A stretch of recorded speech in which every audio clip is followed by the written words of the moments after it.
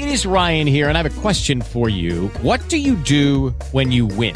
Like, are you a fist pumper, a woohooer, a hand clapper, a high fiver? I kind of like the high five, but if you want to hone in on those winning moves, check out Chumba Casino. At ChumbaCasino.com, choose from hundreds of social casino style games for your chance to redeem serious cash prizes. There are new game releases weekly, plus free daily bonuses. So don't wait. Start having the most fun ever at ChumbaCasino.com. No purchase necessary. VGW Group. Void were prohibited by law. See terms and conditions. 18 plus.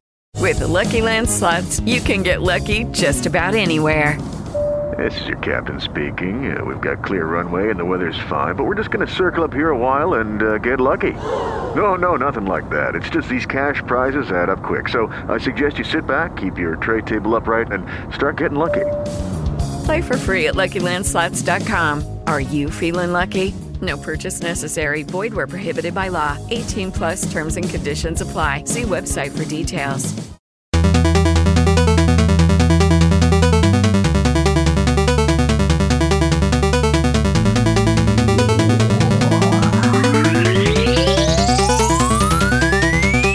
Bienvenidos, señoras y señores, a Se Está Jugando, el show de videojuegos más pero del internet, según nosotros y según Paper Mario, que está esperando que salga Paper Se Está Jugando. Me escribe todos los días por el día. Y esa mierda. ¿No estás? ¿No estás? Estoy. Pero aquí te viene a enterarse de juegos y de la vaina heavy que están pasando en gaming, a conocer gente dura de la industria. Chelchando con sus boys de la muchachada, Fidel Báez. Catchphrase. Miguel Almúdez. ¿Qué lo que? Ángel Alguacil, sigue de licencia, pero está aquí en espíritu. Y yo, Ramón Rodríguez. Este es el episodio número 96. Y hoy tenemos, loco, un episodio muy especial por delante porque tenemos sentado con nosotros. Bueno, no sentado con nosotros sentado exactamente. Allá. Ellos están sentados. De lejito. A Gaia Games. Desarrolladores dominicanos, dos hermanos, Pablo y Pavel Lara. Un aplauso. Un aplauso. Coño. Gaia Games, coño. Talento. Señores, bienvenidos. Se Está Jugando. Sí. No, bien estoy aquí. Gracias.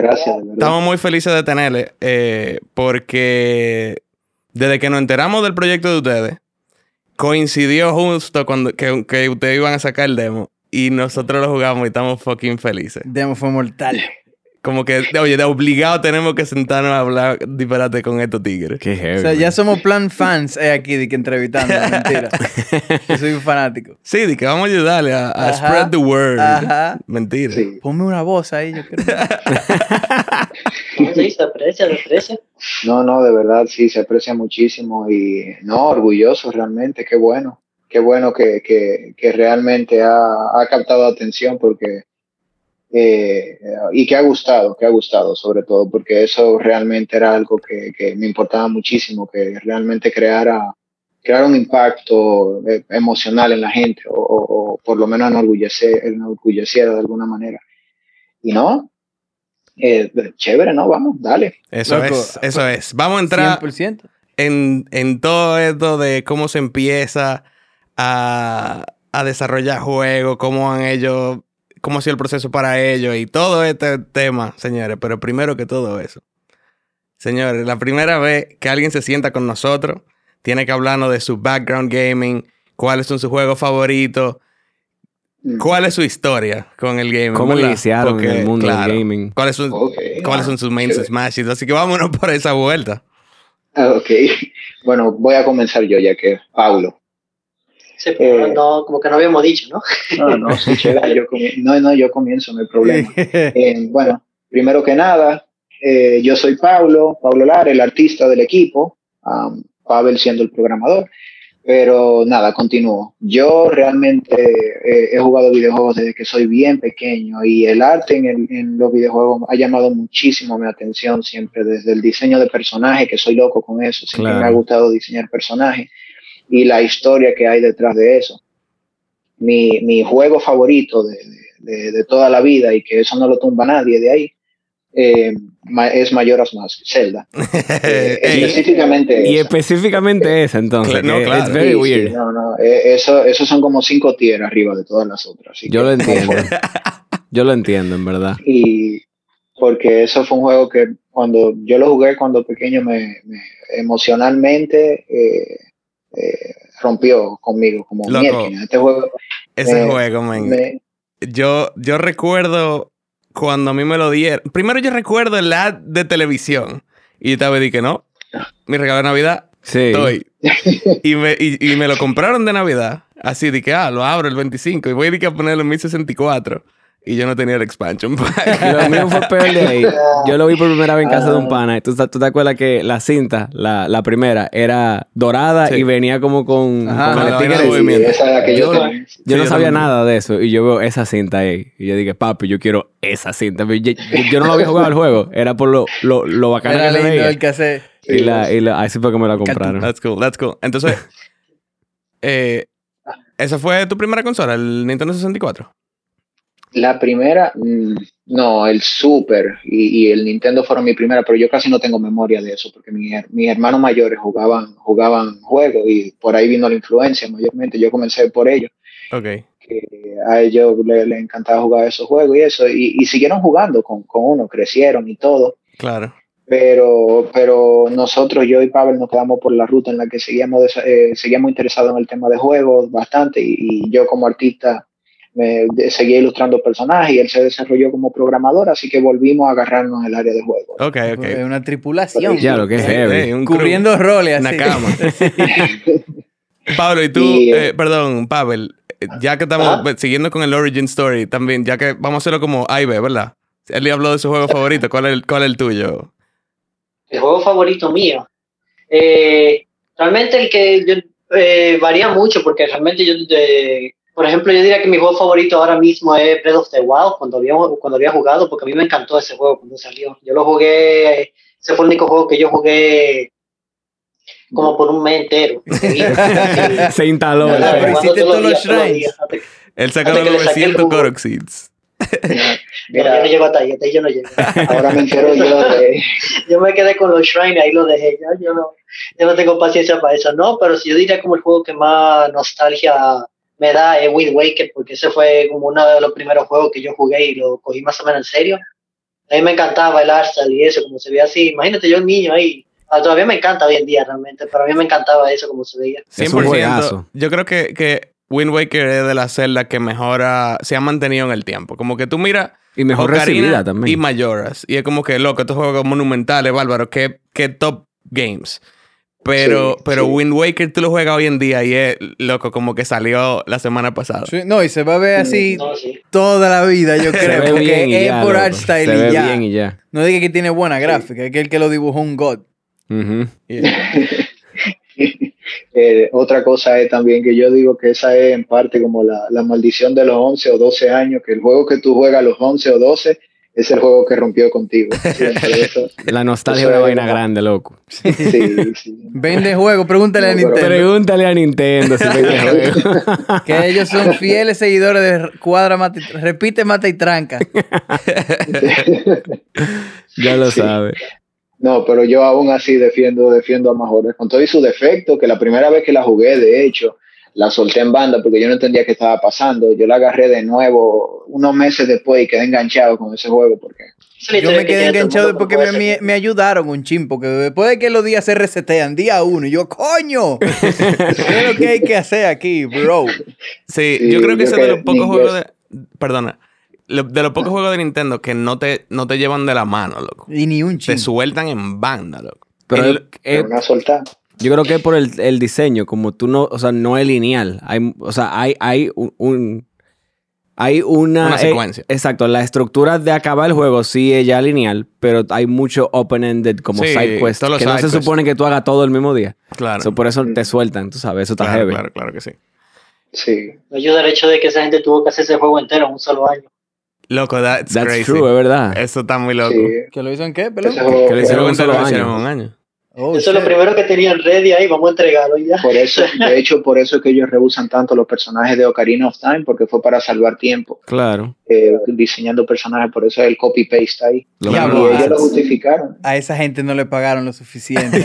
Ahora que yo lo pienso, no. Ok. Señores, y ustedes creciendo juntos, ¿verdad? ¿Qué tanta edad se llevan entre ustedes?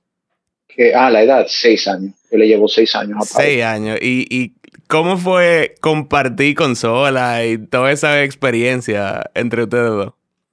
Bien, realmente nosotros nunca tuvimos problema con eso, compartiendo consola, fue súper smooth, sí, íbamos sin problema con eso. A veces Pavel me veía jugar a mí, yo lo veía jugar a él, ahora yo lo veo jugar a él más que nada, porque yo siempre me encuentro como con el tiempo corto o algo.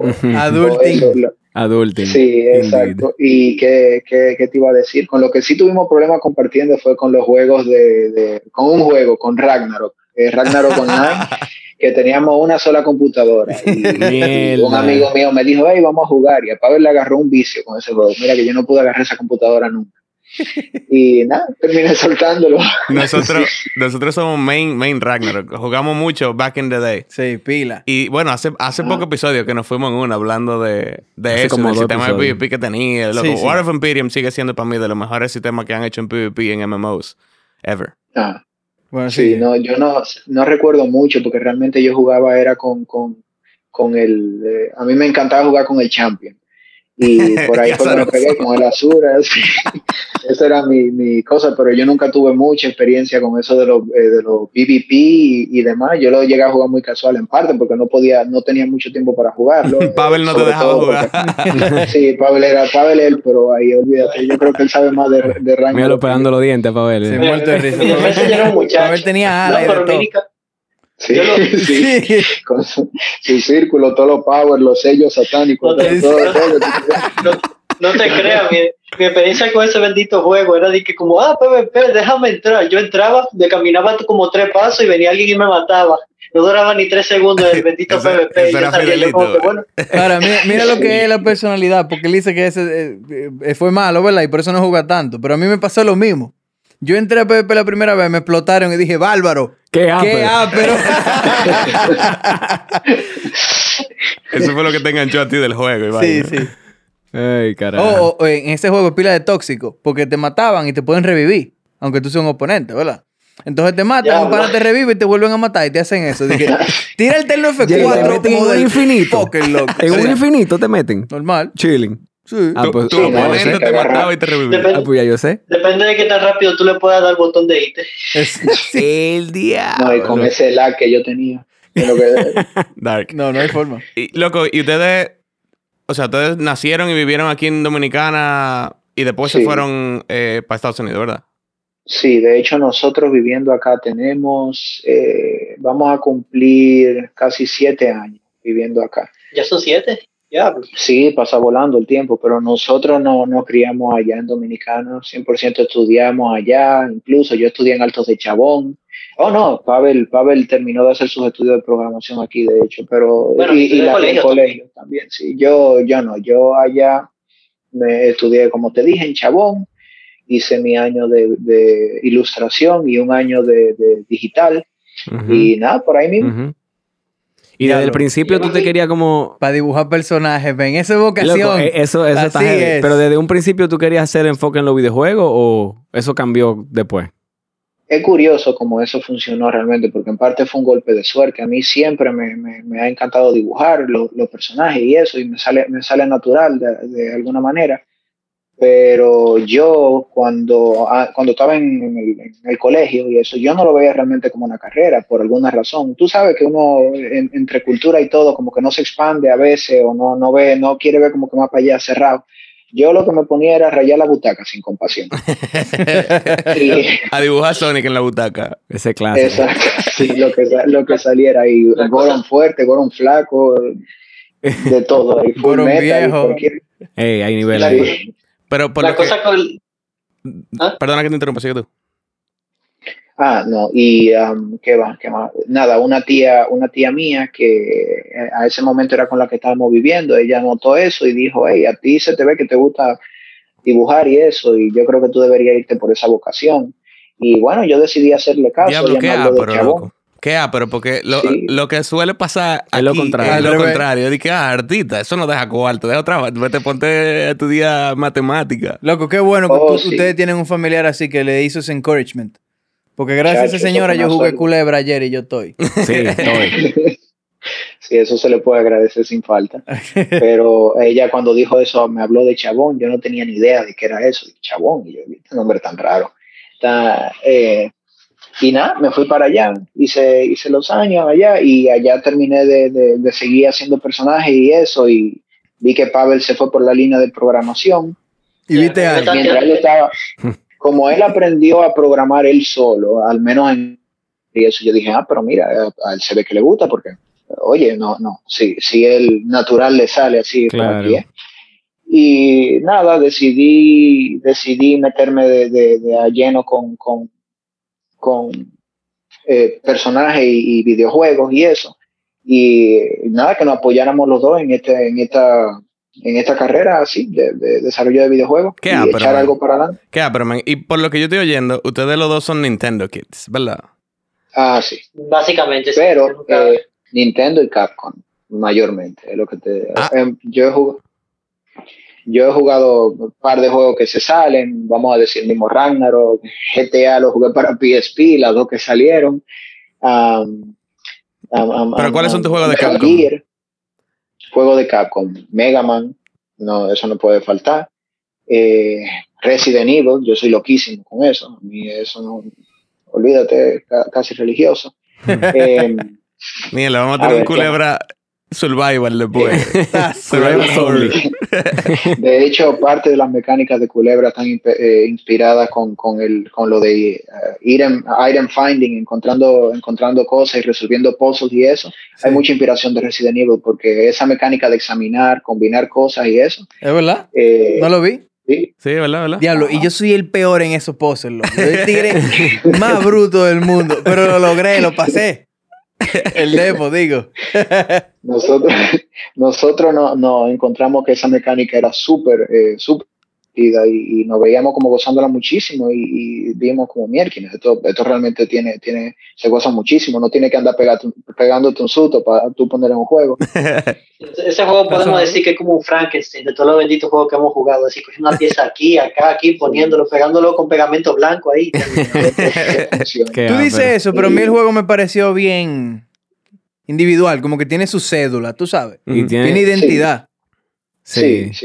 No, y funciona, y realmente yo puedo agradecerle eso a que esos elementos fueron de forma orgánica, no fue como te diría, como que Resident Evil tiene esto, lo voy a poner acá, sino que fue algo que fueron necesidades que fueron surgiendo en el juego y la íbamos implementando y nos dimos cuenta como, ven acá, esto se parece mucho a Resident Evil de una manera, o esto se parece mucho a este juego, o etcétera. Incluso los Paper Mario realmente viene del hecho de que nosotros queríamos que el juego fuera 3D, pero que no fuera muy pesado para nosotros crear.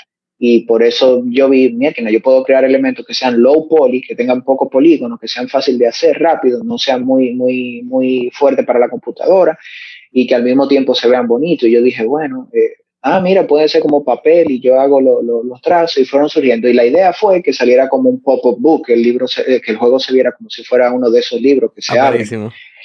Y ese fue el estilo de arte que vimos. Por ahí mismo estaba Paper Mario y dijimos, mira, incluso esto se ve. Y de Paper Mario recuerdo que dije, mira, el outline blanco ayuda mucho a destacar a los personajes y va con esta temática de papel. Claro, verísimo. Como de Sticky. Parece como de cartulina. Thousand Year Door, vaina. Estoy fundiendo ahora mismo. Sí. Esa es la Paper Mario que más yo defiendo. Thousand Year Door. Esa es la mejor. Esa es la mejor, sin duda. Esa es la mejor. Sin duda. En resumen, todo eso porque no queríamos molestar, no está haciendo modelo. Está jodiendo con animaciones con modelo 3D. Sí, claro, la necesidad es la madre de la invención. Sí, pero dentro de las limitaciones sale muy buen arte, loco. O sea que eso creo que le aporta mucho. Y es un arte que no se pone viejo. Exacto. Aguanta mucho más que el tradicional. Hablando como Wind Waker y Paper Mario. Coño, siento que dimos un salto de los background gaming a hablar de esto. No, esto frío porque hay mucho de qué hablar como quiera. Pero vamos a entrar en detalle a todo eso. Pero para cerrar con sus backgrounds, nosotros jugamos mucho Smash y siempre nos gusta preguntarle a los invitados que cuáles son sus mains en Smash. En mi caso, principalmente Fox arriba. desde la original. Y ahora estoy jugando con Samus y también me gusta jugar con Ike. Y Pavel seguro juega a alguien con espada. No, yo vi a Pablo, imagínate, yo como un muchacho ahí, yo vi a Pablo jugando con Fox y yo como que bueno, está bien, déjame coger a Fox también y me he pegado con él desde el principio. Sí. Ah, bueno. Pero él tenía cara de que jugaba de espada, ¿verdad? Tiene cara de marzo, ok. Estaba pensando, exacto, algo así como un Fire Emblem. O Link, loco, qué sé yo. De que hacen No te me pegue o como con Cloud. Link es uno raro, porque yo siempre Link tiene espada, sí, pero yo nunca lo veo como un Soul Fighter. No sé qué, es que esa espada suena como un machetazo, ¿no? No, suena como que te da con ella de lado. Sí, como que no te la clavas. Es un tablazo que te da una pela. Como que una correa. Dice, yo soy el héroe, yo no mato, pero te parte la cabeza. Ay, bien, señores. Pero este show se está jugando. Entonces, ustedes mismos arranquen. ¿Qué estamos jugando ahora mismo? Bueno, ahora mismo yo no estoy jugando nada pero terminé de jugar Resident Evil 8 recientemente. Es un juegazo. Juegazo, buenísimo. Eso a mí no me falta. Y yo sé que incluso está que medio en rumor y eso, pero yo estoy esperando el remake de la 4, ya que yo sé que... Eso está anunciado, papá. Eso está hablado. Eso es un maldito hype que hay aquí. Eso está habladísimo. Yo estoy loco por ver qué van a hacer, porque o hacen el juegazo del siglo, o se trayan como ellos solo se van a traer. Ellos van a hacer un remake a eso, no. Yo siento que ellos van a hacer lo mismo que hicieron con la 2. Que es excelente el remake de la 2. Y para mí que va a ser exactamente igual. Mientras no le quiten el suplex a Leon, que hagan lo que ellos quieran. Y mientras no haya que cuidar. Y la patada, ese Leon es un verdugo, la patada loco, y el ¿no? suplex. Sí. Tú le das un tiro en la rodilla y lo agarra y fuck you. El final así. Partido en dos. Sí. Y que Ashley no se cuide sola. No para, ¿no? Sí, no, esa pata no obedece la física, eso por donde pasa barre y ya. Y ya, y se jugó. Coge pie, así, toma. La pata de Van Damme, compadre. Que por cierto, si pasa, para que me den el crédito a mí, yo creo que el último personaje de Smash va a ser uno de Resident Evil o Scorpion. Así que nada, para que lo tengan Scorpion. Scorpion. Diablo, guay. Si me equivoco, está bien. You heard it here first. Si la pega, vamos a ver que fue por inside information. Porque, sí. No, tenemos unos developers, Gaya Game. Los developers se conocen todos. Somos amiguitos de Gaya Game, ellos me dijeron. ¿Y tú, Pavel, qué estás jugando? Ahora mismo me metí a jugar cosas, Guilty Gear Strive, que salió recientemente. ¿En qué plataforma tú juegas? PC. ¿Vamos a jugar? No, dale, sí. Fidelito siempre está buscando oponente. No, pero eso así no hacemos más amigos, loco. Entrándonos a palo. No, yo nunca he tocado ese juego como Street Fighter, yo era Smash nada más.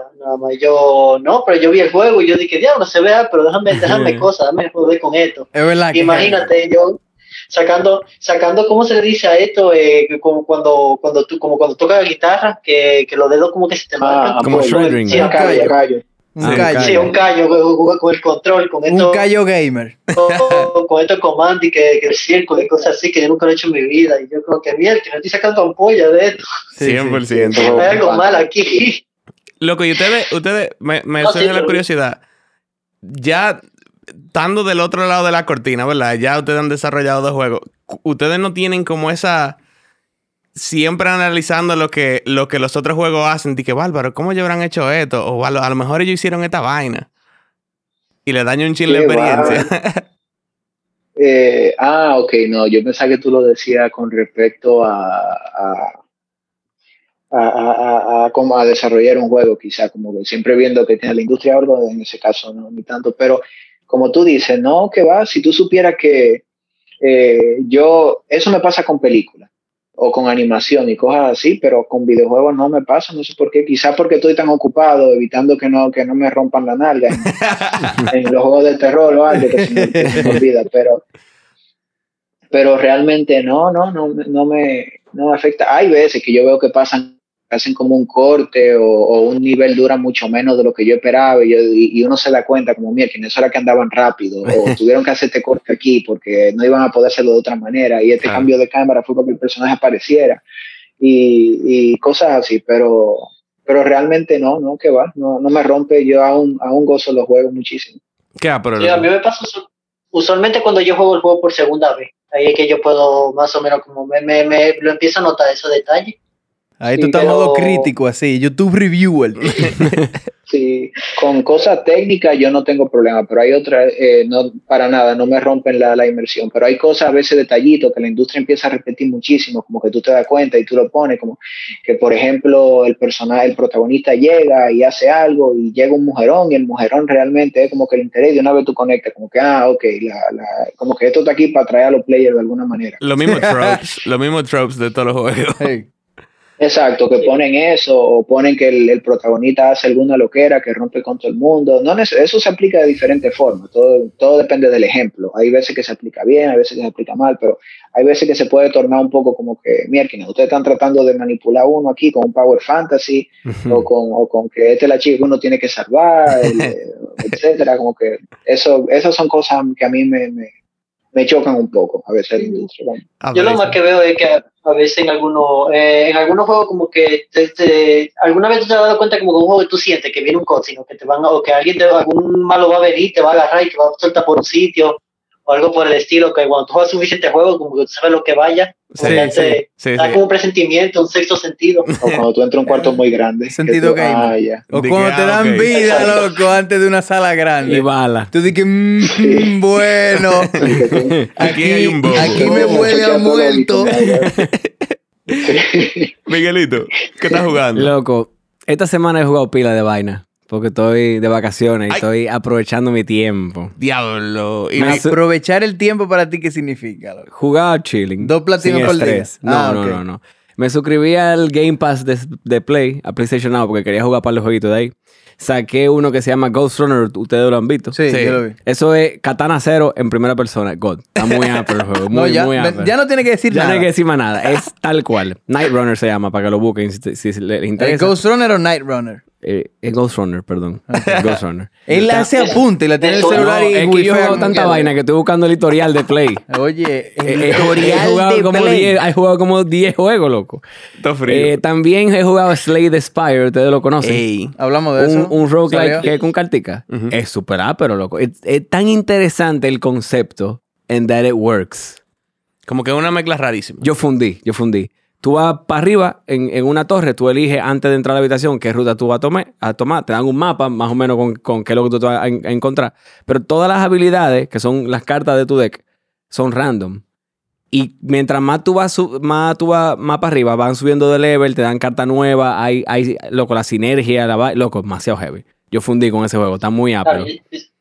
Yo siempre he sido loco con ese juego de deck building, donde tú construyes como que tu deck de cartas y cosas así. Exacto, entonces imagínate eso, pero... imagínate eso, pero un roguelike, que se supone que nunca es igual de una a otra. Mira que el juego que yo más he jugado es los Avengers. No porque yo quiero necesariamente, escucha. Obligado. No, yo tengo que decirlo. Papá Marvel con un látigo atrás. Salió la expansión de Wakanda, de ¿verdad? Black Panther. Wakanda. Y lo bajé para jugar con Manu, con Joseca, con Miss Boys. Y nos pusimos a jugar. El juego, ya, Manu y José. Sí. A este punto de la historia, el juego no me gusta ni un chin. Ya yo me quillé. Ya yo confirmé que eso es algo malísimo. Pero yo estoy jugando con los panas míos. Entonces yo, para no estar solo, yo juego con ellos. El juego está heavy. Si tú juegas en coro, claro, pero el juego es una mierda, loco. Pero que podemos jugar canica aquí ahora y es heavy, loco. Ese argumento a mí no me gusta. Lo bueno es que por lo menos la expansión es gratis. Pablo, ustedes saben qué juego estamos hablando, ¿verdad? De Avengers.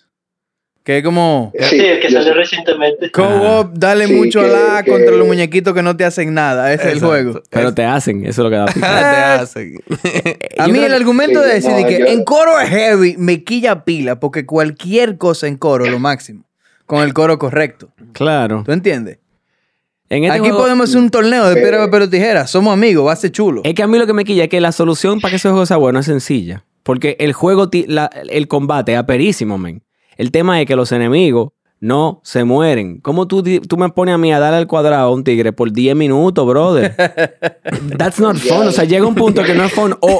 O parte ese tigre en 20, pero no lo pones en un solo tigre, loco. Eso me quilla. El juego se vuelve, mira una cosa, una barra de descarga. Loco, literal, loco, tú le tiras... Sí, me gustó eso. Fundí. Me suscribí. Yo lo voy a repetir. Fundí. Loco, tú le tiras un ulti. Tú le tiras el ulti de Black Panther a un muñeco que no es un boss, un panita. Y le quita de que 20% de la vida. Y yo, pero anda el diablo. Soldado genérico número 33. Ah, sí, loco. Te lo juro por Dios. Y para no irme en una, loco, he jugado pila de vaina. Volví a jugar los juegos de VR. Jugué Streets of Rage, la 4. Jugué Tera Online. Yo estaba aburrido. Miguel, ya cállate la boca. Espérate. Tera. Sí, yo estaba aburrido. Pero yo creo que lo mejor es... Hoy es jueves, ¿verdad? Sí, así es. Mañana sale Ghost of Tsushima, la expansión. Directo el code. No, bulto. Oh, okay. Probablemente cuando ustedes oigan el próximo episodio la semana que viene... cuando ustedes oigan este episodio ya yo lo pasé. Por eso yo quería como hablar del juego, pero se da para la semana que viene. Pero estoy pila de hypeado. Está preloaded ahí. Ok. Ya ustedes saben, señor. La próxima semana vienen Impressions. Fidelito, ¿qué estás jugando? Okay. Estoy... Bueno, no estoy jugando mucho porque el adulting me está dando feo, en verdad. Estoy yendo al trabajo otra vez. Y juegos casuales, loco. Estoy jugando mucho Smash otra vez. Me dio para aprender a jugar Mario. Axel Mario, sí. Quiero un Mario más maracatón, compadre. Pero estoy viendo videos y de todo, papá. Mucho alá. Mario es el bebé de Nintendo, papá. Porque ellos lo ponen en el juego y él es perfecto. Y ya. Puede hacer lo que él quiera. Y salir bien. Entonces, it's very fun. Pero de lo que sí quiero hablar es de Culebra, loco. Ay. Culebra a mí me voló la cabeza. Dale. Y yo entré quillao. Pues yo soy el tipo menos patriótico del mundo, tú sabes. Entonces, juego criollo, yo quería criticarlo. De verdad, en serio. Y los primeros diálogos, de que diablo, loco, este diálogo, ¿qué está pasando aquí? Pero se abre la puerta y empieza el juego. And I was sucked in. Yo no me quería ni parar, viejo. Mi personaje favorito es el pollo, Crow. El pollo negro. Sí, ese realmente ha sido un favorito, un fan favorite de mucha gente. Habemos el pollo muñequita. Eso lo venden. ¿A cuánto? Quiero dos. Que eso no sale en el podcast, pero ahí está. Sí, nos están enseñando el merch. Ah, mira, Pica. Bien, el Pica es una desacatadas. Sí. Señores, estamos dando mild spoilers del demo de Culebra. Ok, ¿qué es Culebra, manino? Culebra, yo no sé si ellos quieren explicarlo a ellos. No, dale. Yo quiero ver, está curioso. Como yo lo veo, es como un take moderno de lo old school point and click adventures. Sí. Donde tú tienes como muchos quests, vamos a decir, que tú tienes que hacer para resolver la historia de la gente. Pero tú tienes una mecánica, lo mayor es más, que se va reseteando los días. Y tú tienes que tomar en cuenta eso. ¿Cómo funciona la mecánica del reseteo de los días? Y los horarios de los NPC y vaina. Todo. Ellos te lo dicen. Los NPC te dicen. Y el diálogo tiene un buen diseño, creo yo, porque te pinta de otro color. Esto lo hemos visto muchas veces en juegos. Pero en Culebra, Culebra con una capa, el que lo está buscando ahora, el demo está en Steam, bájalo y juéguelo. En fin. Sí. Le ponen ese color code en el diálogo, pero a muchas cosas del tiempo, porque el tiempo es clave. Y los personajes te dicen, no, hoy no fío, mañana sí, ¿verdad? Y tú sigues jugando y tú te das cuenta que el mañana nunca fucking viene. Y eso tú lo aprendes como al revés, ¿verdad? Después de que pila de gente te dijo que mañana, y después que tú aprendes más, el mañana no va a pasar, ¿verdad? Entonces tú, hay que buscarse. Y entonces, loco. Sí. Y el juego te dice, sí es, juega. Qué heavy, sí, loco. Y son super charming los personajes. Yo, aparte, Fidelito lo había empezado en inglés y yo dije, bueno, ellos me dijeron que el juego iba a salir en español también. Entonces déjame yo jugarlo en español para ver cuál es la vaina.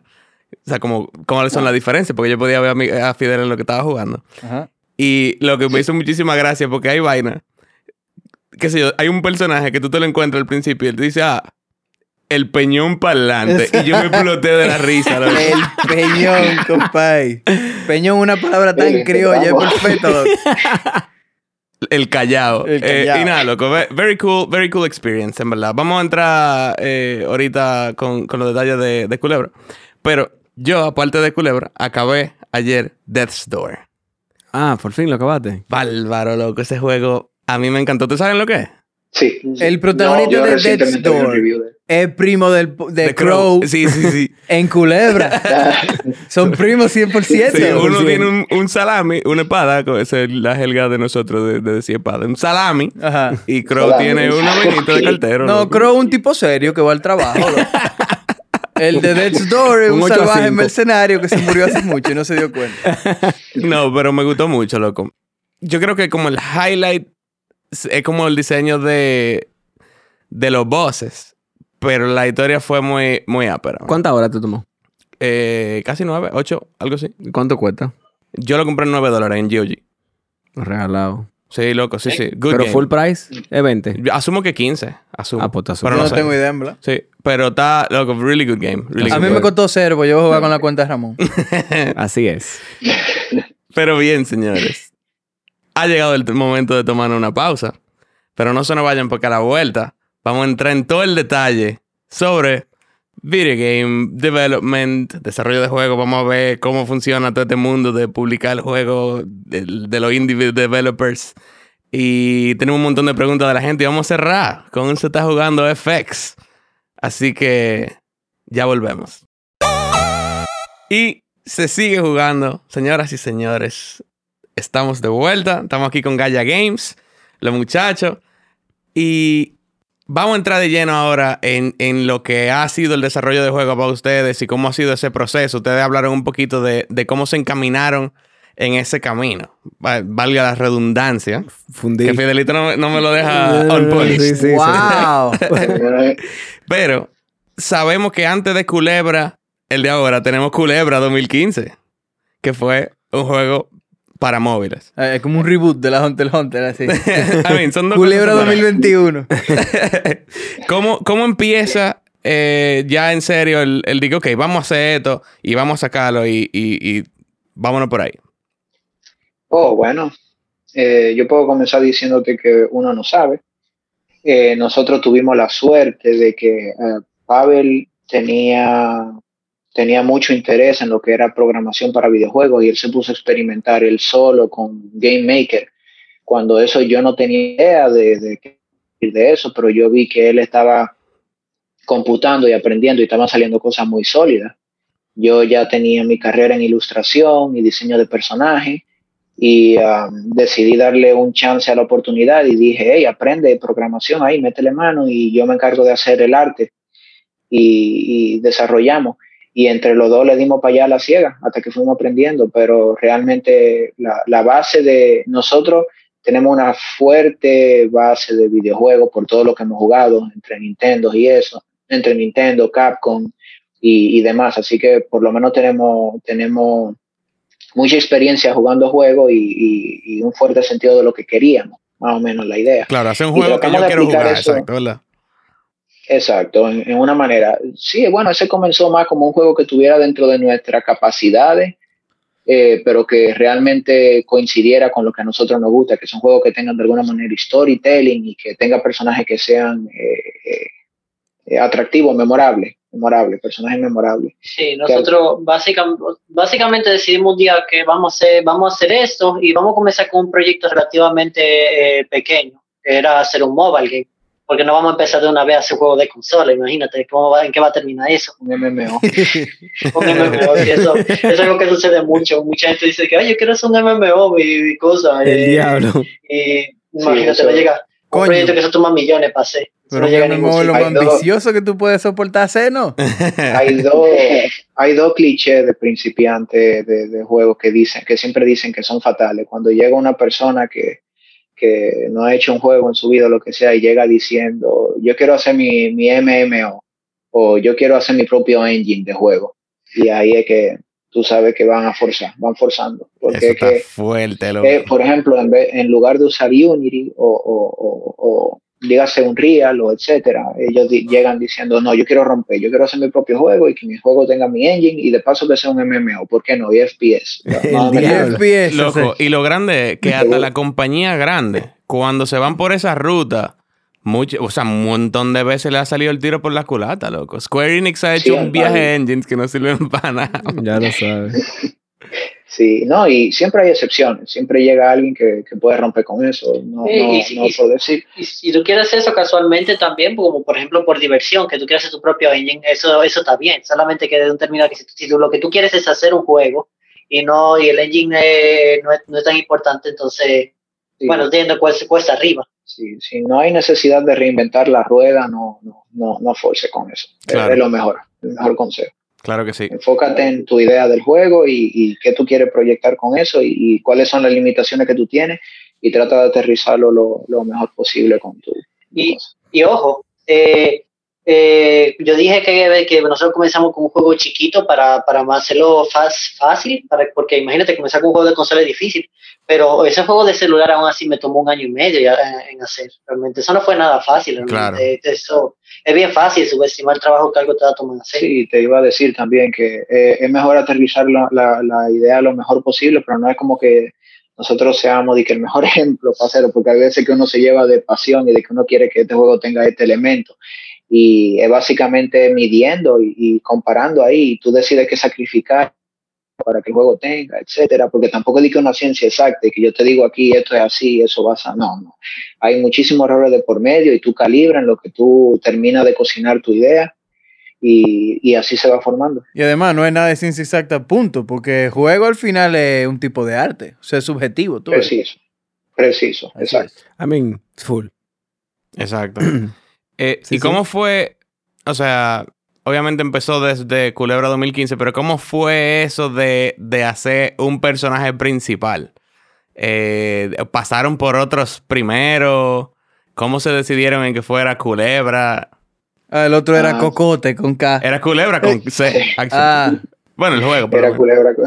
Dije Cocote. El primo. El primo de Culebra. Voy a guardar esa, a ver si me sale algo. Eso es bien confuso porque el primero... Hay un muñeco que ahí está mi voz. Cocote. Ese es mi voz. Ahí está, mira, voy a meter a Cocote, un primo. Ahí va. Pero va a ser Cocote con K.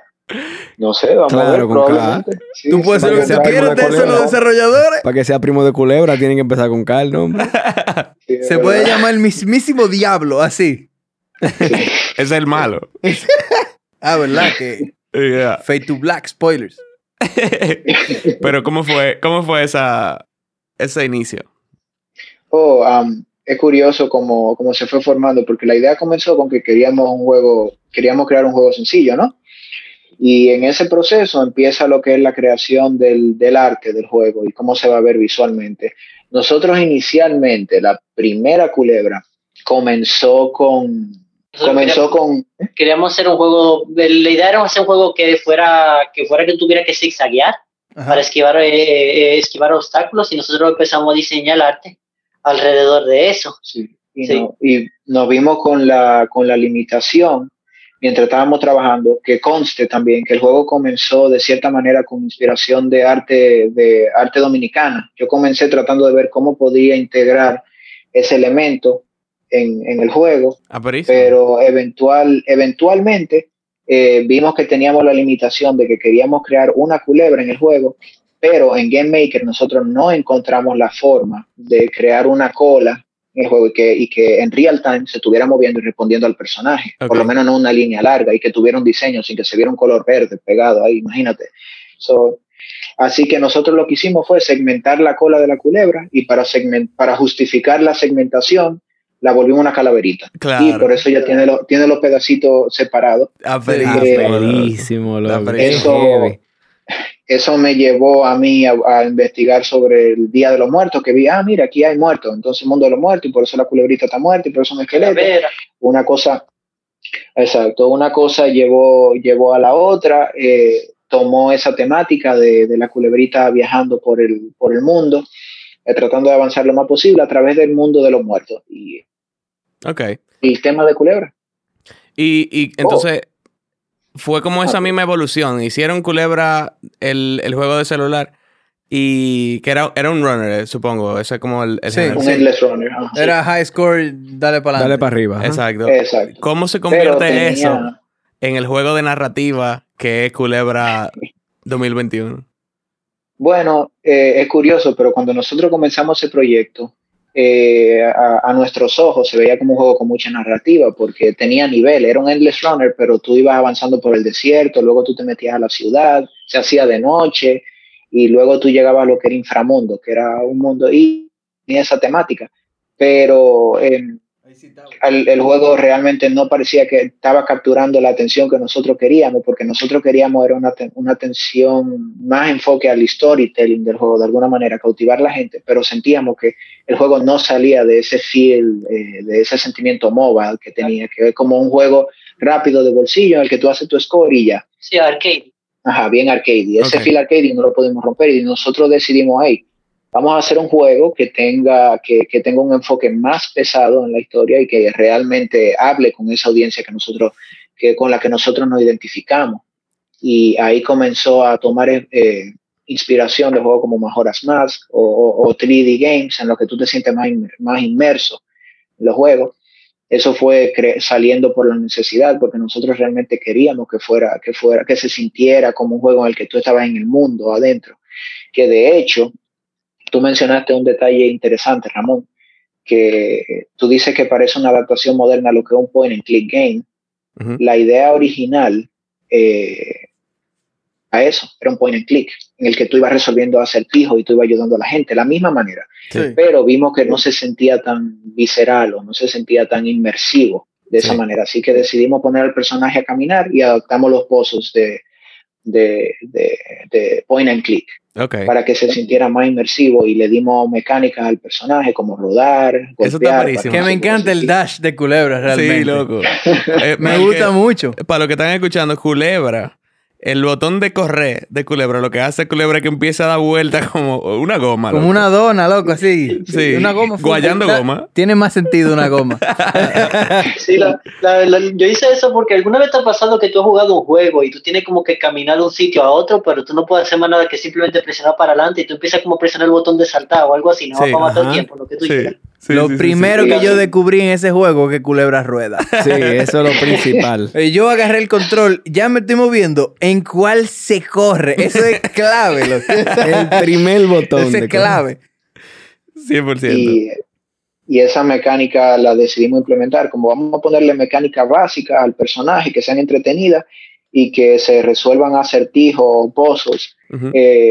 En base a eso. Entonces le dimos la mecánica a Culebra de correr, porque se veía como una necesidad. El juego realmente se ponía un poco lento, exacto, si no corría.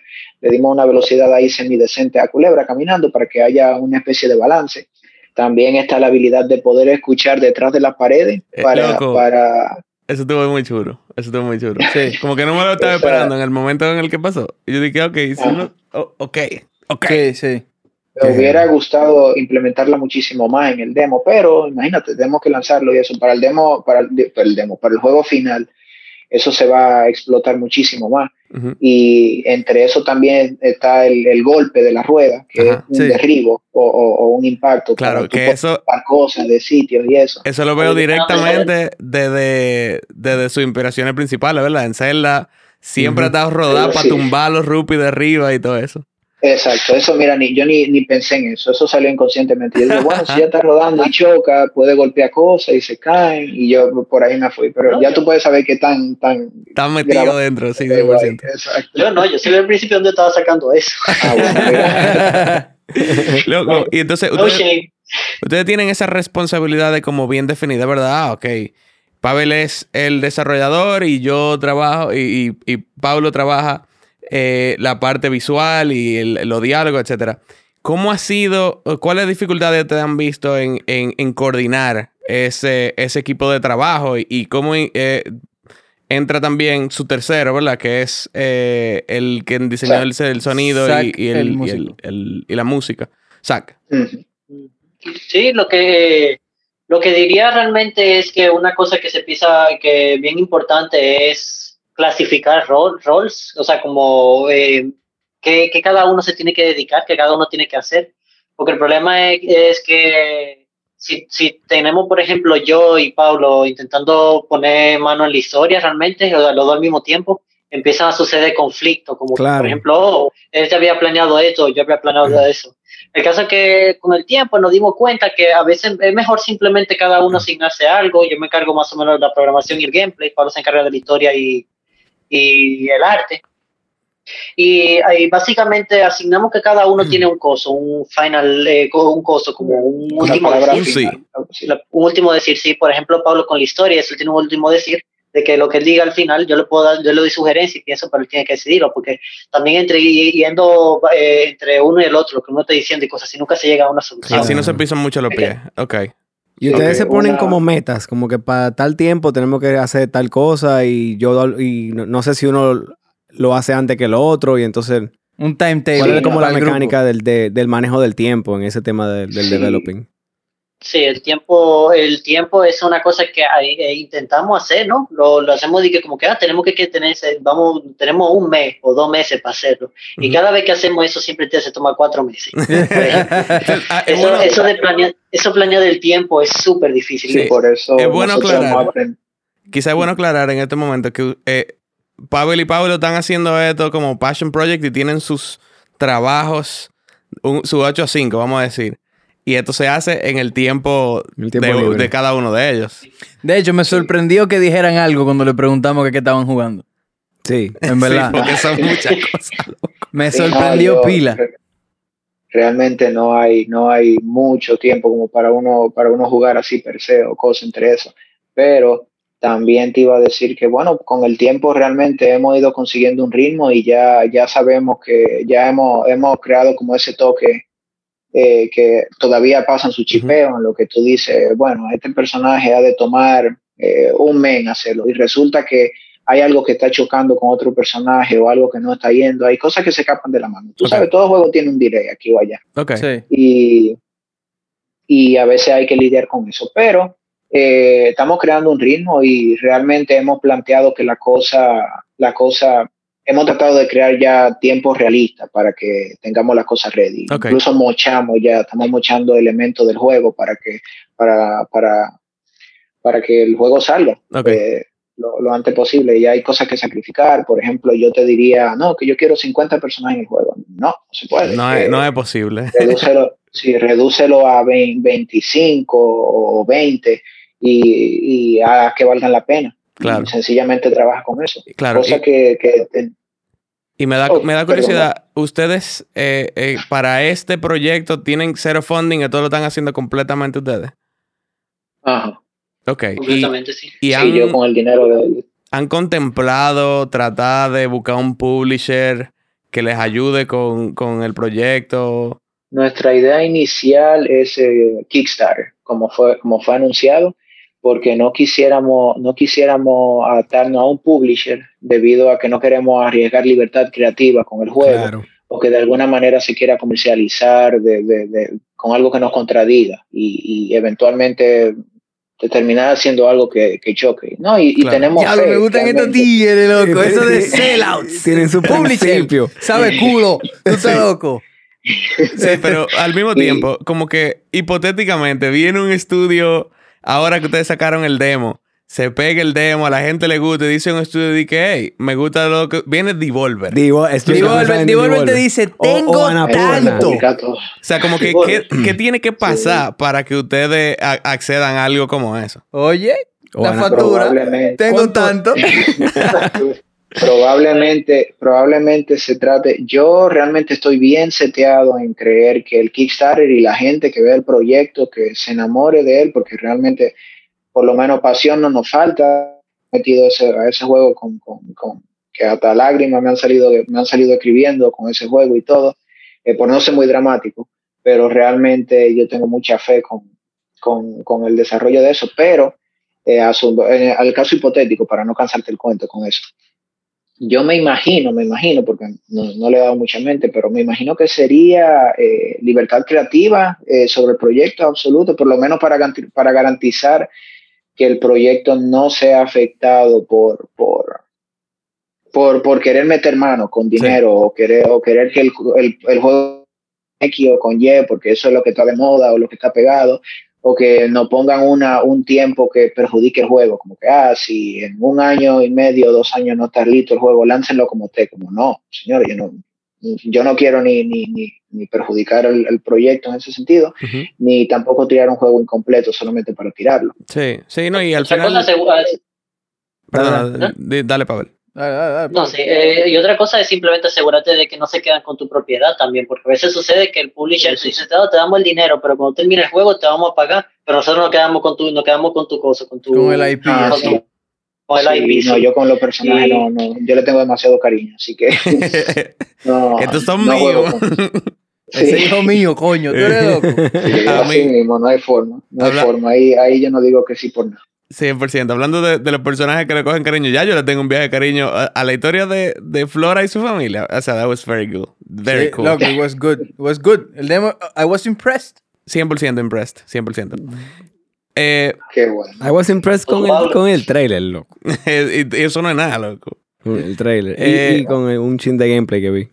Ahora, ya que ustedes son entonces tan independientes, ¿cómo ha sido ese proceso de publish el juego? Yo sé que ustedes están trabajando en una versión de Switch. El demo lo tenemos directamente en Steam. ¿Cómo ha sido lidiar con estas entidades? ¿Cuál ha sido la diferencia entre ellas? Te puede abarcar con más detalle, pero te puedo decir desde el comienzo que publicar para Steam y para Nintendo Switch ha sido un proceso muchísimo más sencillo que lo que ha sido el Apple Store y el diablo. Wow.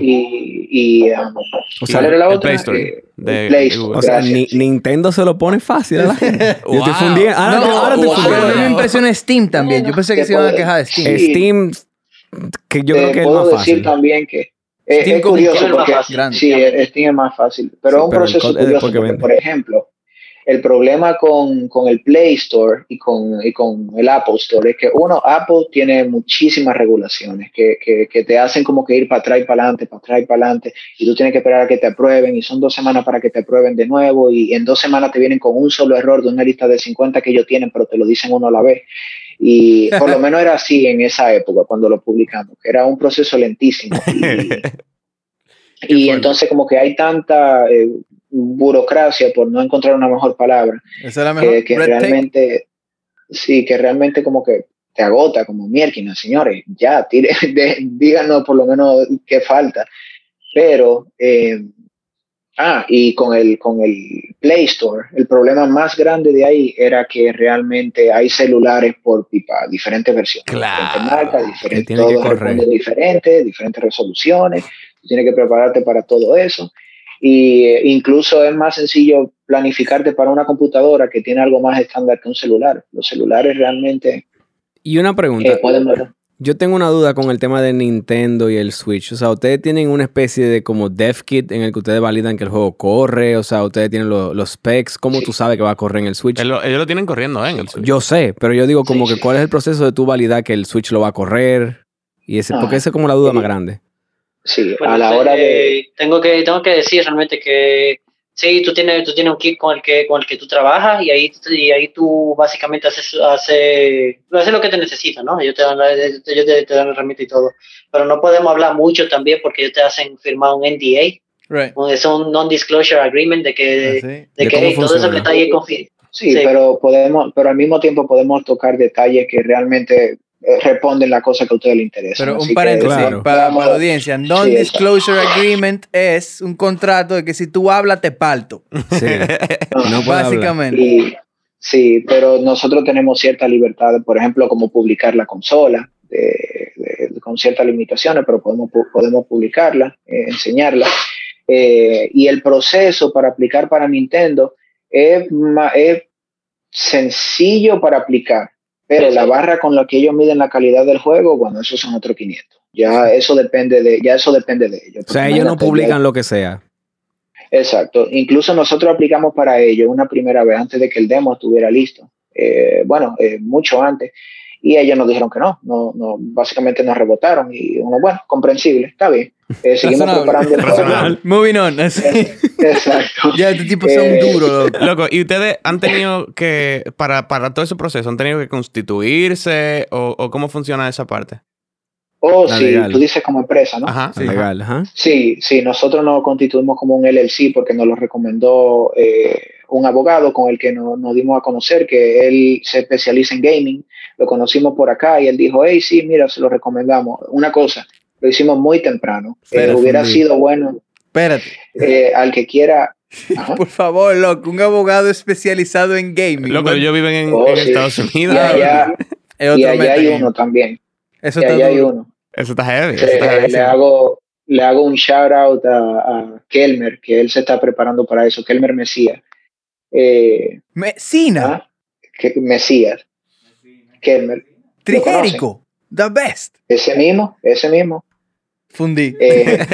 Yo espero no estarme equivocando, pero hasta donde yo sé, él es primo mío, por cierto. Son primos. Diablo, con los dominicanos tú no le puedes hablar mal a ninguno, porque es primo de un pana tuyo. Sí. Y yo sé que él se está especializando en el área de juegos, sé que le interesa eso, así que vamos a ver si eso estaría interesante hablar con él aquí de eso. O sea que vamos a ver, señores. Me gustó. Pero sí, con respecto a eso de constituirnos como empresa, sí, lo terminamos haciendo para protección legal también, porque por ejemplo, si tu producto de alguna manera le hace daño a alguien o algo, alguien te puede demandar por todo lo que tú tienes, ya que tú no tienes a tu compañía separada de tu vida personal o de quien tú eres. Nosotros lo que hicimos fue que Gaia es su propia identidad y si algo pasa en Gaia pueden demandar a Gaia. Y Gaia no tiene nada, así que está todo bien. Sí tiene, pero por ejemplo, no lo que nosotros tengamos o lo que sea, no salimos perjudicados los tres, no nos hacen un combo ahí. Sí, una secuencia. Exacto. Y es mayormente para protección, como por ejemplo que me demanden a mí por algo, o que demanden a Pavel por algo. Vamos a decir que yo estoy andando en la calle y sin querer choquear a alguien o algo, y me demandan a mí. Si yo no tuviera el LLC, se va a la compañía con todo, porque de alguna manera es mi propiedad, no está separada. Es como para protegernos a los tres. Eso está muy bien, eso está perísimo. Loco, quizá volviendo un poquito para el desarrollo en sí. Me da mucha curiosidad la parte del diseño de sonido, porque hay mucho, todo, obviamente, suena. Como que cuando tú estás jugando un juego, quizá tú no estás pensando en eso, y quizá eso es buen diseño de sonido, que tú no estés pensando en eso. Pero ¿cómo se logra eso? ¿Cómo ha sido ese proceso de diseñar la música y el sonido y que vaya acorde con el arte y la historia? Sí.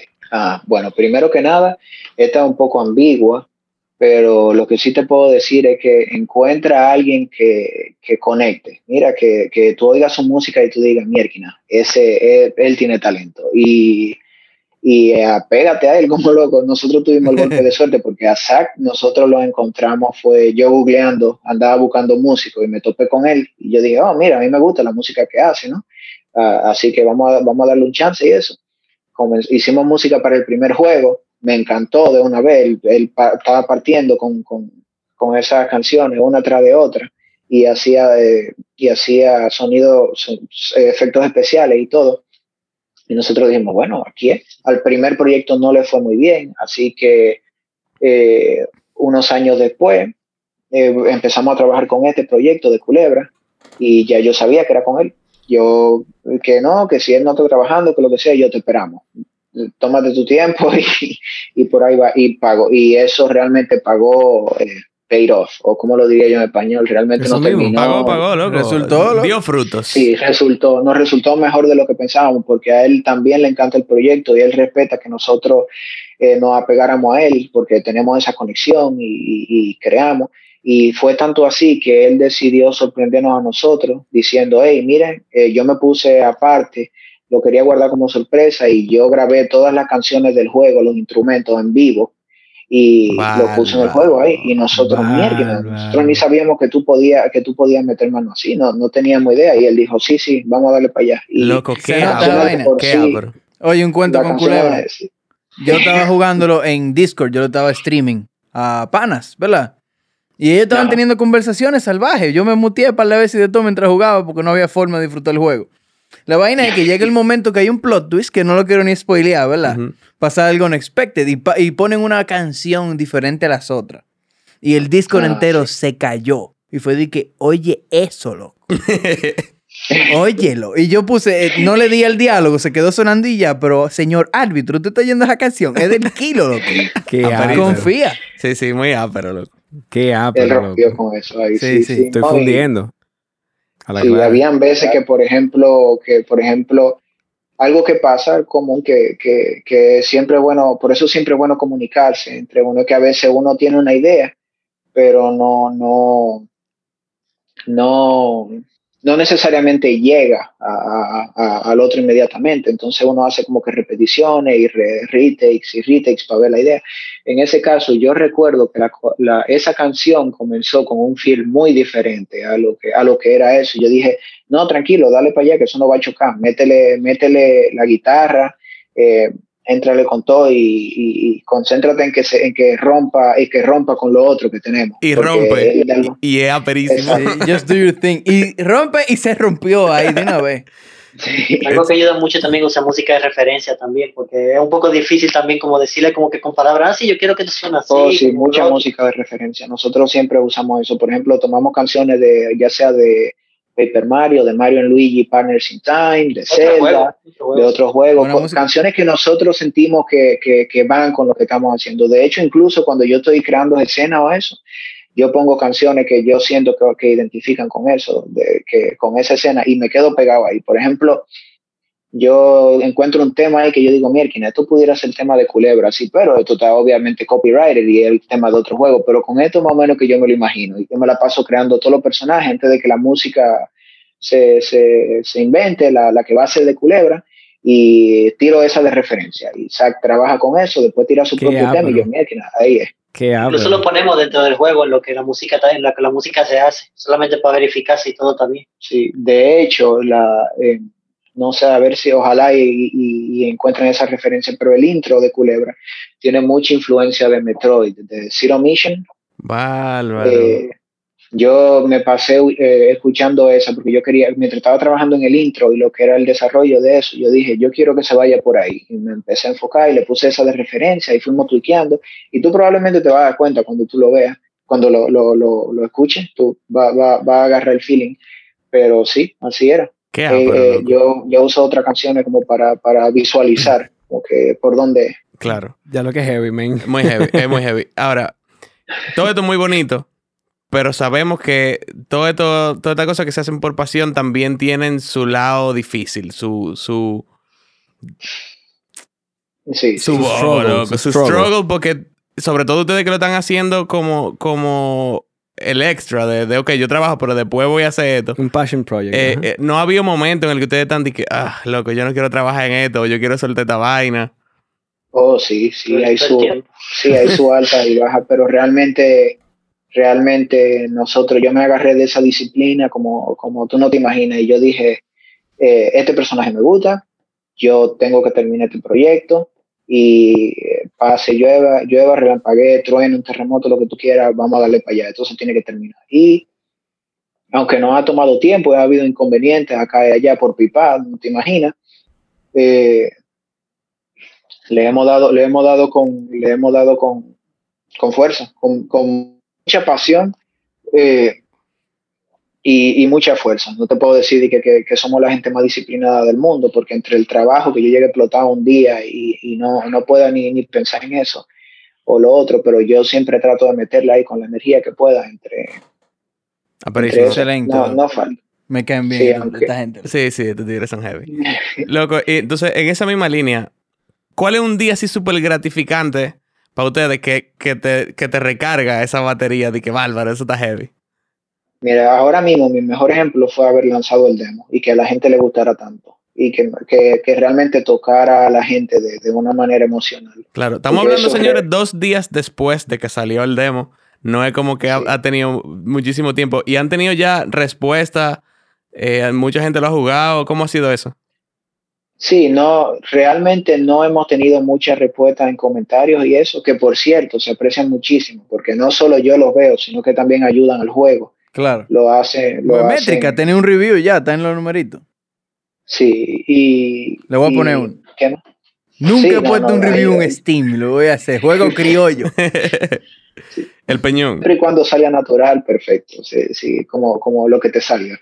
si acaso, pero realmente sí, ha tenido buena recepción. No es verdad que yo he escuchado todo el que lo ha jugado, porque imagínate, mucha gente, son más los que callan que los que te dicen que está pasando, porque dice, qué sé yo, dice 20 descargas y yo, 20, ¿quién ha jugado el juego?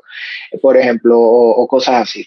Yo no lo he vuelto a chequear hoy, porque imagínate, me lo he pasado dando vueltas, pero ha de seguir descargándose, ¿no? Y rieguen la voz, que la gente lo juegue. Yo sé que el que comparte pasión por los juegos y le gusta eso, yo sé que va a conectar con eso. Bueno, aquí estamos, lo van a escuchar, Pal. Ven acá, ¿el juego viene para Play, sí o no? Estamos contemplándolo realmente, porque inicialmente la idea era lanzarlo para Switch y para PC, pero realmente yo no veo por qué, ¿no? Bueno, si corre en el Switch, tú sabes que corre en el Play. O sea, está todo frío. Pero sería el juego no, me imagino que el Play es más fuerte, ¿no? I guess. Bueno, seguro que un chip más complicado. El Play es más fuerte que el 90% de la computadora. Sí, sin duda. Definitivamente, si nosotros hacemos ese update, por lo menos para el juego final, es muy probable que lo tiremos para Play, para Xbox. Que adivina que está comprado. Desde ahora te lo digo. Sí. Ray Tracing. Pero lo importante de esto, señores, si usted está escuchando esto, denle el chance y denle feedback para que esta gente sigan tirando ese juego para adelante. Y para cerrar ya quizá con nuestras preguntas y pasar a la pregunta de la audiencia. ¿Hay un tiempo que ustedes pretenden lanzarlo? ¿A qué tan far along de desarrollo estamos? Sí. Antes de responder, recuérdate de Cyberpunk. Sí. No, sí. Nosotros hemos sopesado muchísimo eso del desarrollo del juego y de lo que es planificarnos para que el tiempo sí nos dé y eso. Asumiendo que el Kickstarter sale bien y que llegamos a conseguir el funding que necesitamos, nosotros calculamos que nos tomaría entre 2 años a 3 años terminar el proyecto. A partir de ahora. 3 años, sí. 3 años asumiendo que le va, o bueno, después del Kickstarter. Sí, que lo tenemos contemplado para dentro de un mes. Okay. Pero estamos sopesando cómo la gente responde al juego, qué tanto le gusta y eso, porque imagínate, si no hay gente, para que lanzarlo hay que darle su tiempo, que se desarrolle, que la gente se apoye, que, hey, si cualquier support o gente que se entra, bienvenido, porque eso solamente va a ayudar al proyecto. Y nosotros le vamos a dar eso con todo. Si se da, mira. Aperísimo, ¿no? Y cuentan con nosotros para comunicar todos esos milestones. Yo no sé, yo voy a jugar. Después hablar. Sí, no. Bien, señores. Con eso, con todo. Saben que pueden ponerse en contacto con nosotros en nuestras redes sociales, @setajugando en Instagram y Twitter. Pueden mandar un correo en podcast, @setajugando.com. Pueden ir a Discord, hacer coro con nosotros, con esta gente que ya están en nuestro Discord también, que pueden hacer coro y hacerle su pregunta directamente. O criticar el juego. O si pueden ir a patreon.com/setajugando para que tengan prioridad con su pregunta, justo como hicieron toda esta hermosa gente que nos mandan su pregunta siempre.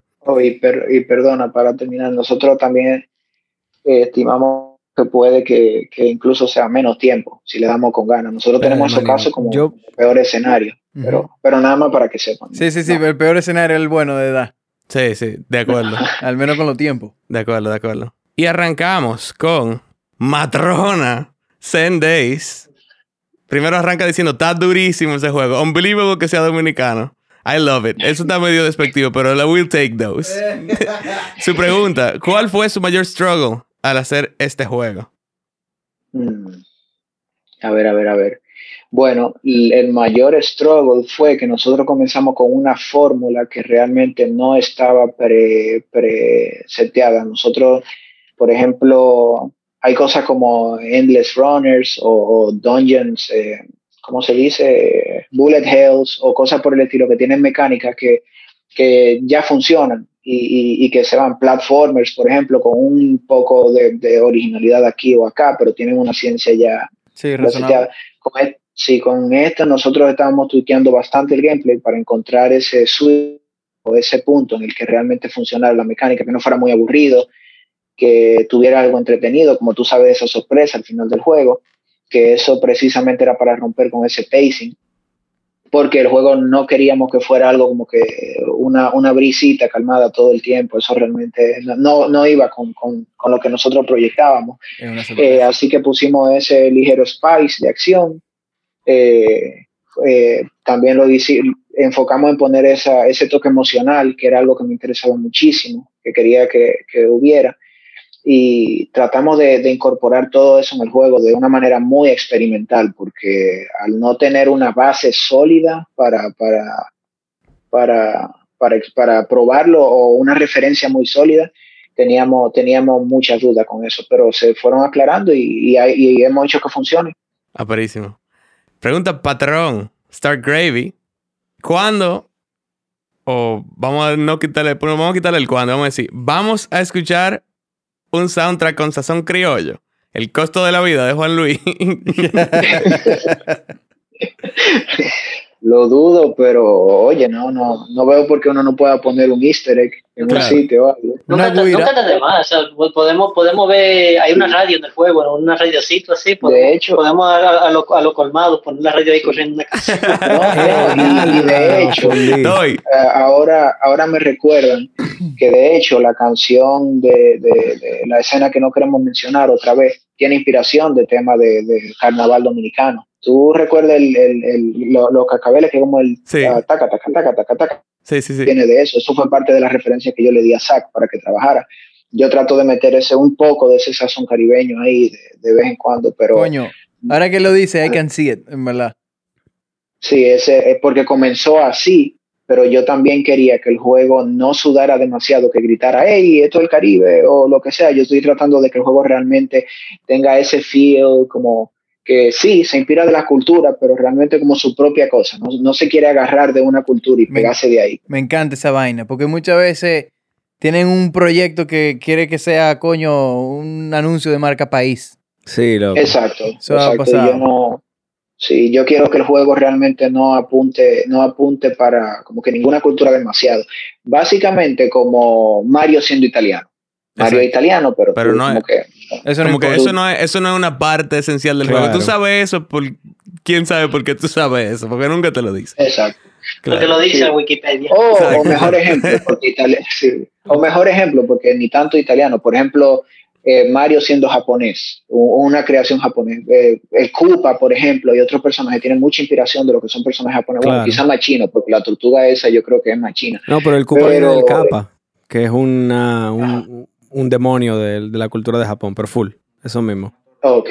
Lo que pasa es que como estaba la tortuga dragón de China, que es pensé que por ahí... Pero aplica como quiera, sin duda, inspiración de folclore asiático que está en el juego. No, sí, sin duda, exacto, no, y muy de acuerdo. El caso es que tú ves eso, pero tú no piensas en Japón, ellos no tienen la bandera, claro. No están tratando de ponerte a Japón en la cara, ni Mario tiene la M... No, ni tú comes que sushi para recuperar vida tampoco. Tú ves que yo he visto plátanos coleccionables en juegos dominicanos.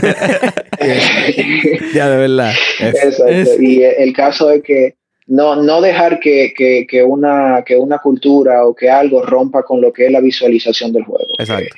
La cultura del Día de los Muertos está ahí, bien fuerte, pero ese no es el punto del juego. Exacto. Estamos poniendo mariachi y todo aquí. Exacto. El punto del juego no es que grite que tiene cultura mexicana o que tiene cultura dominicana, etcétera, sino que son vehículos para la idea principal, que es conectar con personajes, la relación emocional que tienen con eso y la superación de sus problemas, por ejemplo. ¿Qué pero loco? I like it. Es muy feel good. Culebra es super feel good, en verdad. Sí. Es muy wholesome. Agree. Pregunta. Ewe, y también en esa misma línea, Nicky Dabs, streamer local, en Chabra. Streamer local, sí. ¿Cuáles son las mejores formas de apoyarlos como desarrolladores y al mundo del desarrollo de videojuegos en general en RD? Hable de su demo, véndalo, linkelo. Sí, esa es una muy buena manera. Esa es realmente una muy buena manera de ponerlo. Realmente eso, uno de los problemas más grandes que uno tiene, especialmente como un creador de juego independiente, desarrollador de juego independiente, es resaltar entre el bollo de juego que sale todos los días. La más de referencia en Steam, ¿cuántos son? Son como 7 juegos el día que salen 10. Y al final, imagínate, ahora mismo no ando de ánimo para hacer los cálculos, pero son muchos juegos que salen al mes. El caso es que para ponérselo sencillo, la mejor manera es hacer review. Si juegan el juego y les gusta o no les gusta también, un review ayuda como sea. Hacer reviews, seguirnos en redes sociales, dígase Instagram y Twitter, Facebook también, aunque Facebook está prácticamente muerto, nadie nos sigue allá. Gaia Games en Instagram y en Twitter, compadre. TikTok, exacto. Y todo eso es gratis. Se me olvida ojo. El que sí, todo gratis. Y aunque donaciones Kickstarter no se vendrían mal, pero echando esos lados. Y si nos quieren apoyar en Kickstarter, pueden hacer hit the notification para que cuando salga, porque esa es la meta al final, que de alguna manera podamos fundar el proyecto para dedicarnos totalmente a eso de lleno. Esa es la meta. Por eso nosotros estamos ofreciendo todo lo que tenemos. Ofrecimos ese demo de 1 hora y media, 2 horas, quizás hasta 3, dependiendo de cómo tú lo juegues. Yo estoy atacado ahora mismo. ¿Y cuánto tú duraste? No una. Yo duré 2.6 horas. Yo duré pero repito, eso de la persona. Porque yo digo las 3 horas también debido a que eso es cada quien. Yo digo 3 horas por averaje o 2 horas. Porque, sí. No, 3 horas de promedio, sí. Córtalo de 2 horas. Edítalo. No, y yo mismo, por ejemplo, yo juego lentísimo los juegos. A mí Resident Evil, cuando yo lo juego, yo voy súper al paso, porque yo siempre ando con la tensión encima. Pero, ¿qué te iba a decir? No, realmente... Apoyándolo en Dominicana. Sí. Y realmente, también se agradece muchísimo el apoyo que viene de Dominicana. Pero para repetir solamente, reviews en Steam o en Itch.io, que nos sigan en redes sociales sobre todo, que comenten lo que sea para que se riegue la voz. Básicamente eso es lo que necesitamos, support, como claro sea que se pueda. Claro y antes de que se olvide realmente, porque la segunda parte de la pregunta de cómo apoyar en Dominicana realmente el desarrollo de juegos en general. Creo que una de las maneras más que se puede hacer, que más podría ayudar, es tener un grupo donde gente que se quieren dedicar a hacer juegos se puedan reunir más o menos y compartir su proceso, porque aquí también hay grupos de gente que es independiente, desarrolladores de juegos independientes, que se reúnen, y eso ayuda mucho, no solo a darte los ánimos realmente, a seguir continuando cuando tú puedes compartirlo con otra gente que también está pasando por el mismo trabajo que tú, pero también te ayudan a arreglarte muchos dolores de cabeza, de cosas que ya te hayan pasado ya y tú no has pasado todavía. So, si alguien tiene algún interés de crear un grupo así en Dominicana, realmente donde la gente es que tenga... de por sí esto ya crea un espacio para eso es lo bueno. Aquí estamos por eso precisamente, porque este podcast, aunque suene como algo bien casual, por lo que le ayuda muchísimo. Y también, mira, el simple hecho de que haya gente hablando de videojuegos y que tú tengas un sitio al que tú puedas escucharlo yo hablando, crea espacio, que tú te sientas identificado con eso, porque eso fue muy importante para que yo y Pavel nos sintiéramos identificados con eso, o tuviéramos apoyo de alguna manera, o creyéramos en eso. Porque así mismo con el arte, cuando yo era pequeño, yo ni sabía lo que era Photoshop y yo no me imaginaba eso como una carrera. Fue abrirme a eso que ayudó, y este podcast ayuda muchísimo a eso. Y esa es la idea, lo que nosotros felices de tener una plataforma donde gente como ustedes pueden venir a hablar de su proyecto. Pregunta Dael, ¿qué motor gráfico están usando y por qué? Esa me toca a mí. Yo estoy ahora mismo usando... él maneja el motor más que nada. Unity 3D, ese es uno de los más populares, el otro es Unreal, pero la razón más sencilla por la que lo usamos es porque es el más simple de usar. Digamos, si tú eres un equipo pequeño, Unreal tiene la ventaja de que es probablemente más potente, pero el problema es que para tú sacarle toda esa potencia tienes que tener un equipo grande, eso está hecho para equipos profesionales. Tú puedes todavía usarlo, claramente, pero para nosotros Unity ha sido el programa que es más sencillo de usar. Tú lo coges, lo aprendes de una vez y es, para resumirlo, sí, por eso nos fuimos y ha hecho el trabajo bien.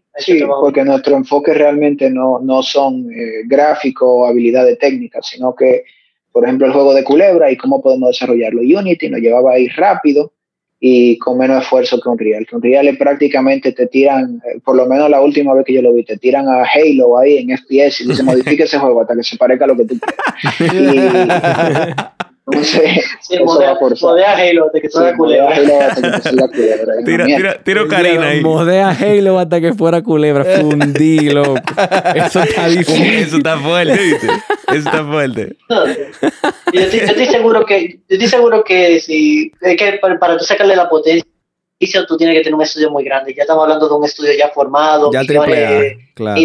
Sí, no, AAA, sí. Y quién sabe, siempre aparece alguien que está haciendo un juego casual en Unreal, pero realmente no coincidía con lo que nosotros queríamos, y mucho menos no nos veíamos la necesidad de complicarlo con Unreal. Claro. Unity es bonito, fácil de entender. Nosotros no queremos hacer juegos que estén rompiendo con gráficos, ni que sea el próximo trailer para ZBrush y etcétera. Sí, no. Loco, yo creo que aporta un look súper chulo, man. Desde que yo vi que no, esto está heavy. Esto está heavy. Y para cerrar con la pregunta, que creo que realmente no lo hemos dicho en específico. Pregunta Sebastián Marrera, ¿qué tanto han durado trabajando en Culebra so far?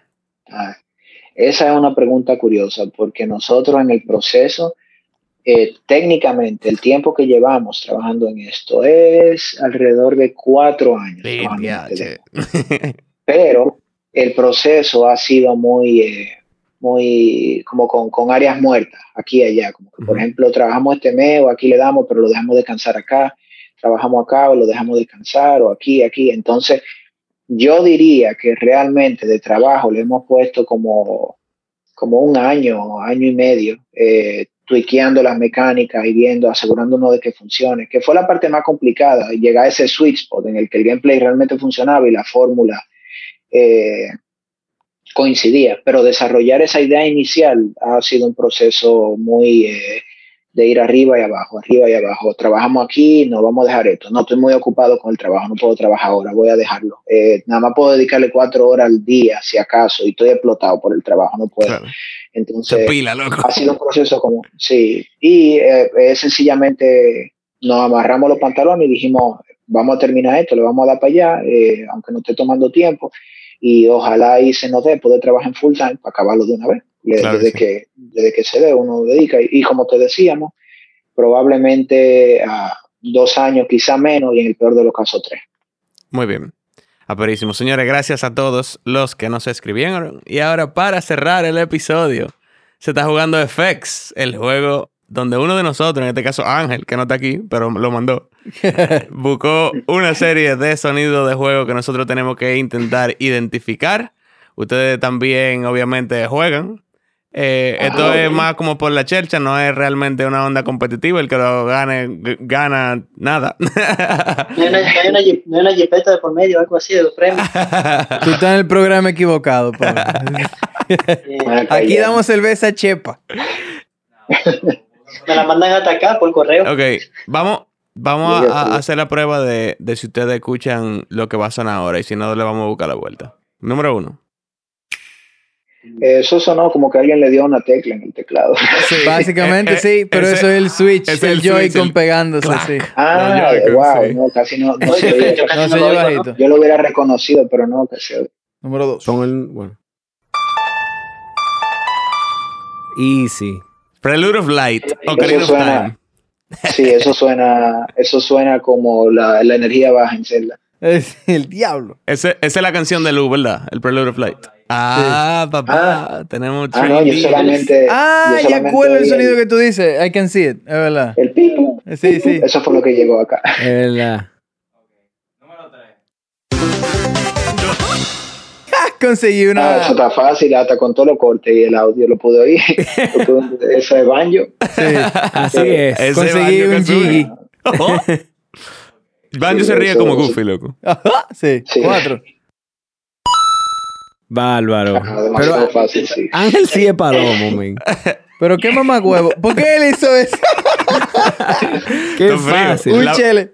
La monedita. Eso es Super Luigi Galaxy, ¿no? Sí, de cualquier Mario. De cualquier Mario. Yo creo que es el mismo sonido de la Mario 1. Sí. El que hizo ese sonido lo estafaron, ¿no? Dale, el 5. Ok, no sé. Super Mario. A ver. Dale otra vez. Dale otra vez. Oh, Paper Mario. Diablo, Game Save. Yo pensé que era File Select. Ustedes tienen un sonido parecido para grabar. Cuando tú le das Start y le das Save directamente. Ajá. Sí. Ah, mira qué curioso. No, pero no lo identifiqué eso. Mira, Pavel, y que... Es verdad. Full. Ey, no se sorprendan que a veces pasa eso. Que dicen algo y uno dice, oh, mira, ¿quién hacía? Sí, así es. Fue pensado. School Kid. Ese School Kid. Dale. A ver. Sí, yo oía School Kid ahí. Ese School Kid riéndose 100%. FX es un juego malo, pasé con una entrevista remoto. Sí, loco. Aquí hubo poor planning. Yo pensé que yo lo iba a oír en su bocina, heavy, loco. Este juego está en contra mía.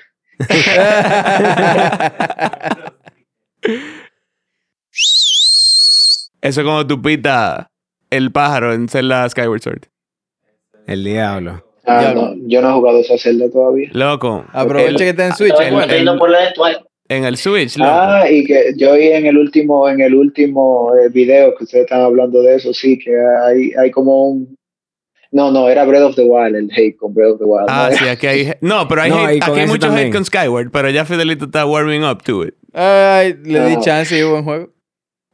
Ok. Yo no sé, no, como que no conecté. Yo creo que mi problema era originalmente con el control. Sí. De hecho, la estoy jugando ahora porque en Switch te vas a jugar con Pro Controller. Sí, se arregló. Eso fue el selling point. Ya. Es un gran selling point. Exacto. Dale, el próximo. Eso no mejora. Eso no. Papá, esas son las campanas. Cuando va a cambiar el día. Cuando cambia el día. Es un bobo, ¿oíste? Sí, en el tercer día, esa campana es un bobo. Esas campanas son tétricas de todo. Sí. Dale, identifícate con el volumen en 10%. De una vez. Skyward. Eso es Skyward. Eso es Skyward Sword. Eso es Breath of the Wild. No way. No, eso es Skyward Sword. Skyward Sword primero. Sí. No lo conozco eso. No, ya tú dijiste que no lo has jugado. Es de ese juego.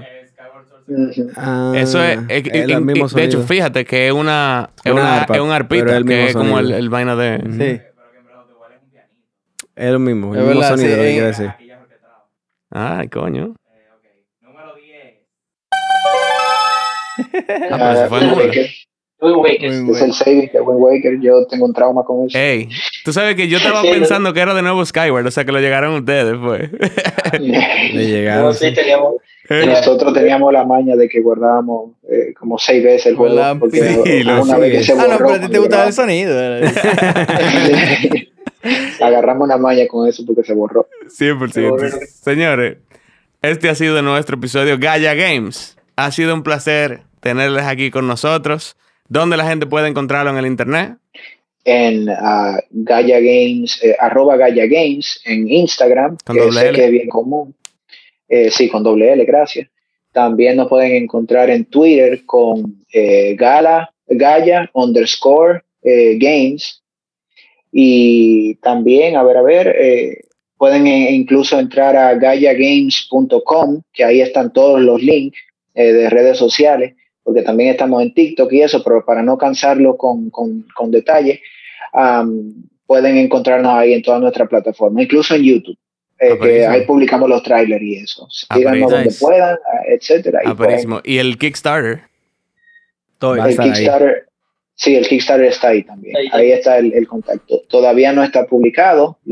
Estamos esperando a que la gente se siga sumando y todo, pero ya tenemos una fecha. Sí, pero la página está arriba para que tú puedes ir y si tú puedes decirle a que te notifique cuando termine de lanzar. Sí, pueden cliquear la notificación para que tan pronto salga la gente se entere. Yo estoy. Y nada, le damos para allá. Vamos a tener, me imagino que no se ve en el video, pero vamos a tener figuritas, stickers, pins, wallpapers. El álbum musical del juego va a estar también, del demo. O sea que yo estaba pensando en eso ahorita cuando comenté de lo de la música del momento sorpresa, que como un juego tan pequeño y un demo no está en YouTube. Porque cuando lo mencioné yo quería llegar a mi casa y ponerlo, loco, y iba a ser difícil. Bueno, ya tú sabes que va a estar en Kickstarter, papá. Sí, esa va a ser parte de las recompensas de Kickstarter por apoyar, ¿no? Las figuritas también van a ser limitadas. para que sepan. Son un amigo bacanísimo. Sí. Tan duro. Me imagino que no lo pueden ver allá, pero la primera, sí, buenísimo. Nos están enseñando el nos mandan la foto o pueden subir ustedes mismos en Discord para que toda la comunidad pueda verlo. Perfecto. Sí, perfecto. Y no, nada de eso. Buenísimo, señores. Si les gusta lo que nosotros hacemos, recomienda se está jugando todo el que le guste el gaming alrededor de usted. Sí. Si quiere apoyar lo que nosotros hacemos, vaya a patreon.com/setasjugando para que nos brinde una cerveza. Así es. Va a tener episodio temprano, va a tener bonus content, va a tener coro con nosotros. Y loco, pues ya una vaina heavy que los tigres hacen porque les gusta. Vayan a callegames.com. Sí, 100%. Y si necesitan más contenido que tirarse, pues busca Oyete Esto en Spotify, que hay podcast para usted. Pile podcast. Pile vaina. Y también vamos a estar en el Discord, cualquier pregunta. No bulto, durísimo. Vamos, se va a jugar Guilty Gear, yo lo voy a ver ese match. Yo estoy. Pablo, acuérdate. Ay. Pavel, soy yo que... Y nada, señor. Sí. Es verdad. Sí, me chipié. Nos escuchamos. Tranquilo. En la próxima. Sean felices. Se está jugando. ¡Y se jugó!